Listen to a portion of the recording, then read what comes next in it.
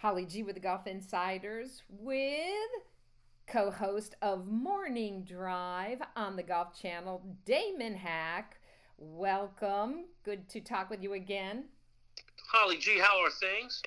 Well, I'm going to get out and play some golf this afternoon. I'm very excited. How about you? I'm thinking the same thing. My good buddy and colleague of Golf Channel, Whit Watson, longtime Orlando resident. We're going to go out and hit the ball around and hopefully make a few putts. Well, I don't know about you, but I'm really liking this single rider cart protocol right now because it just makes the game fast and fun. You get to focus on your own game, but still, socialize, and we gotta love it. It's just great for the game, getting a lot of people renewed interest, don't you think, in golf, and what great recreation it is, and hopefully we'll get some new players out there. I think there's something to it. I definitely have noticed in my rounds in this era of COVID-19 that they've been faster when all of us are taking separate carts. Everyone enjoying the fact that at least golf is one of the sports that we can play and watch as professional sports kind of inches its way back towards some sense of, if not normalcy, at least activity. Well, speaking of some normalcy, Yahoo! Live golf this past Sunday. Thank you to the Golf Channel and NBC. The big matchup between Rory, DJ, Matthew Wolff, and Ricky Fowler. Your thoughts on what we saw on Sunday? Yeah, my biggest takeaway was that they raised more than $5.5 million for COVID-19 relief, that it was just an enjoyable watch to see Seminole. I've been fortunate to play it, but, most of our listeners and viewers have not seen it or stepped foot on property. Have heard about it, I'm sure. Many consider it one of the best golf courses in the state of Florida, if not the best, where Ben Hogan used to spend his winters preparing for the Masters tournament. So what a great joy for us to see that wonderful golf club where it's going to host the Walker Cup next year, and to see Rory and Ricky and DJ and young Matt Wolff, enjoying the banter. And yes, they were social distancing, but proving that you can play some golf and play competitively, and also send a positive message and do some good as they did. And I was very impressed with that the viewers themselves raised more than $1 million. So nice to have some live professional golf, kind of an appetizer for the next couple of weeks. And hopefully it's away we go. Even though we don't have fans, at least we have some golf. Yes, we do. And we've got more golf coming up this Sunday. The Match, Champions for Charity, which will be live on TNT on Sunday at 3 p.m. This is definitely building some hype, Damon. Tiger, Phil, Peyton Manning, Tom Brady. These guys are big-time competitors. It's going to be fun. It really is. It's neat that, Tiger and Phil added a couple of, road warriors, as it were, to join them, NFL stars who have come to adore the game of golf, competitors, and Peyton and Brady. And we all know as sports fans how fun it was to watch them compete for those AFC championships. Colts versus Patriots was always a must-watch, and now we get to see them not necessarily at Pebble Beach, where they both played in the AT&T Pro-Am, but alongside two of the best players in the last 30 years in the game of golf. And it's going to be so much fun. I think it'll be more fun than the first one because there'll be more banter to go around, a little trash talking, a little needling. I hope they have a lot of junk on the line and do the whole thing with dots and birdies and greenies and just sandies and barkies and the whole thing. I want to see a lot of action, a lot of fun, and a lot of money raised. And what four bigger sports stars have we seen, especially in our country, over the last 25 years? I mean, these four would definitely be headliners, and how neat to have them all under the same big tent. Yeah, and speaking of Tiger, another event you have coming on the Golf Channel, which is a historic look back at the Tiger Slam. Share about that. Yeah, so neat that we were able to get a lot of archival footage of Tiger's incredible 10-month run from summer of 2000 to the spring of 2001 when Tiger won the U.S. Open, the PGA, and the Masters consecutively. And there was so much, bantering at time. Is it the Tiger Slam? Is it a Grand Slam? And Tiger said, well, if you could have all four of the trophies on your mantle, you can call it whatever you want. So it's going to be neat to reflect on a time when I was actually just getting into golf as a journalist. I went overseas. I was an NBA writer at the time, working for Newsday.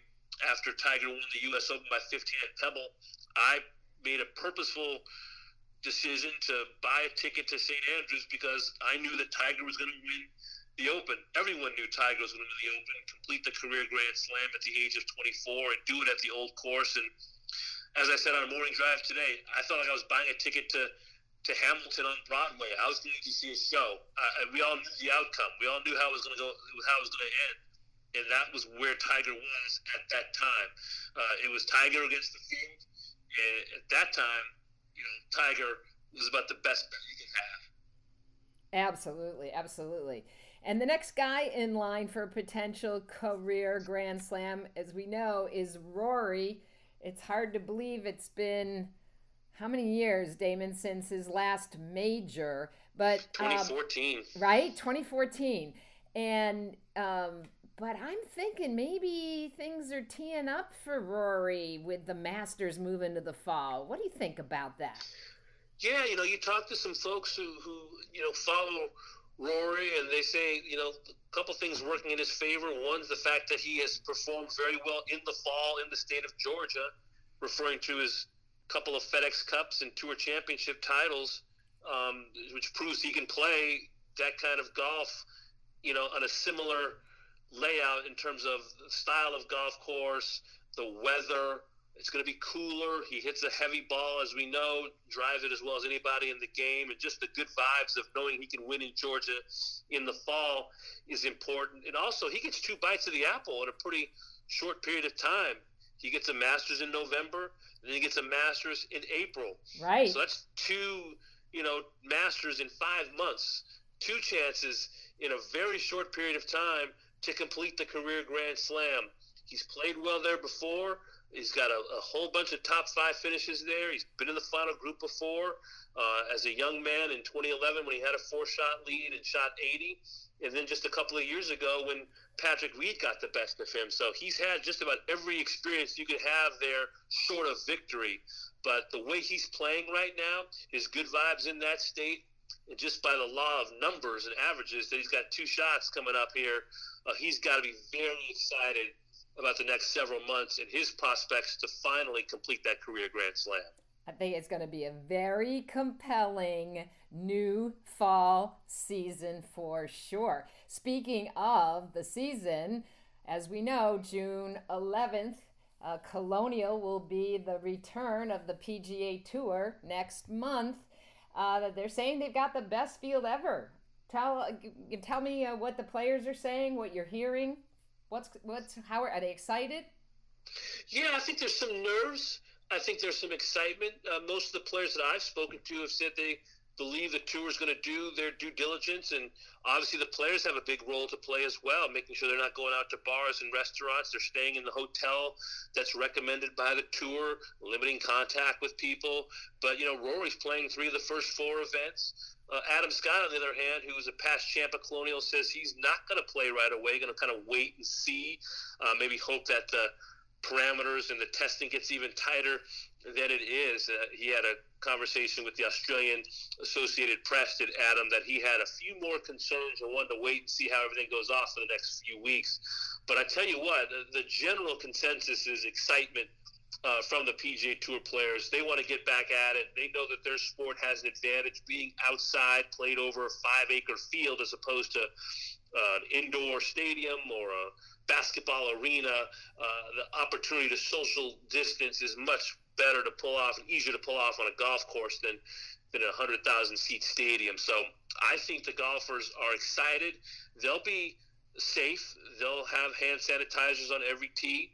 And I think they're going to do their best to make sure this comes off without a hitch, having testing and thermometer checks and questionnaires, and try to keep those players and caddies as much in a bubble as they can be. How are they going to handle? We saw in Sunday's match, there was, just one person handling the flag stick, Mark Russell, the PGA Tour, official. How have you heard? How are they going to handle that? The caddies will be pulling flag sticks. What are they going to do? Yeah, I think it's going to be pretty similar. I think as minimal as they can have contact in terms of the bunkering. And I've heard that they may have like someone walking just to rake the bunkers so that that the caddies don't have to do that. They'll have one person handling that duty. Everything I've heard is about minimizing contact, having these rounds go without a hitch as much as possible. I think shaking hands will be something that you won't see. The air high five that we saw DJ and Rory pull off at Seminole, that'll be something that we're going to be getting used to.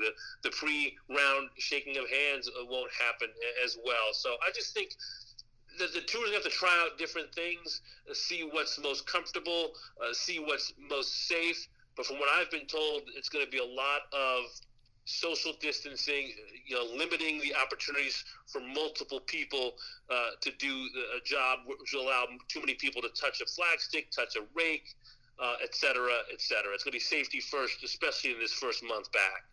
I think the projected date for the international players was May 27th or 28th, so they could get in the country and be inside the 14-day quarantine protocol, I believe. Has that impacted any other players? I think I saw something on Golf Channel about Tommy Fleetwood waiting to return amongst some of the internationals. Yeah, from what I understand, Rex Hoggard reported today, Tommy just may not even come to the States for a while until things kind of calm down a little bit more. He was concerned about a possible 28-day quarantine, month-long quarantine, and same with Francesco Molinari. So I think a lot of the international players that we're used to seeing in the summer, we're just not going to see for a few more weeks or months because of the quarantine. And I think it varies from state to state and also from country to country where they're coming from. So that's one of the issues that a lot of the players who live overseas are going to face versus the European players who already live here, a la Graham McDowell, Henrik Stenson, et cetera, et cetera. Where do things stand right now, do you think, with the players in terms of the Ryder Cup? That's a great question. From what I understand, and you've heard players say, they want to have a Ryder Cup, but they don't want to do a Ryder Cup without fans. They just can't imagine the pageantry, the noise, the texture and tension of a first tee at the Ryder Cup and not having fans there. I've been to the Ryder Cup, and I've told the story of being on the first tee with Lee Westwood and Darren Clark in 06 at the Cape Club in Ireland, months after Darren Clark's wife Heather passed away, succumbed to cancer, and the noise and the roars for Darren as he struck that opening tee shot. It was a moment I'll never forget, and from that you go to 2012 at Medina, 16 at Hazeltine, 18 in Paris, 99 at Brookline. It's just, 91 at Kiowa. You can't hold these Ryder Cups without fans. They're such a part of the scene.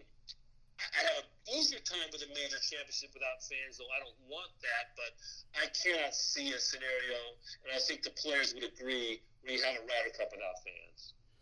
Well, speaking of fans, fans have been getting plenty of their golf appetite filled with all the great content that the Golf Channel has been playing for us, and of course another fantastic program that's going to be on this Sunday. When can our listeners tune in, Damon? Yeah, 8 p.m. Eastern Time, Tiger Slam. Relive one of the great stretches in the history of the game. In fact, I talked to Brandel Chambly this week. He puts it ahead of Hogan's 53, Byron Nelson's 1945, Bobby Jones's 1930. Said the Tiger stretch over those 10 months from 2000 to 2001 was just something the likes of which we probably will not ever see again. And those of us in the industry have been so lucky to witness over these past 20 years, and could be a very interesting rest of the, what season are we calling it, Damon? 2021, 1920? I'm just so confused. But I think also this shuffling of the schedule could bear well for Tiger, notching a few more wins if he's healthy, and the fact that, these events are going to be so close together.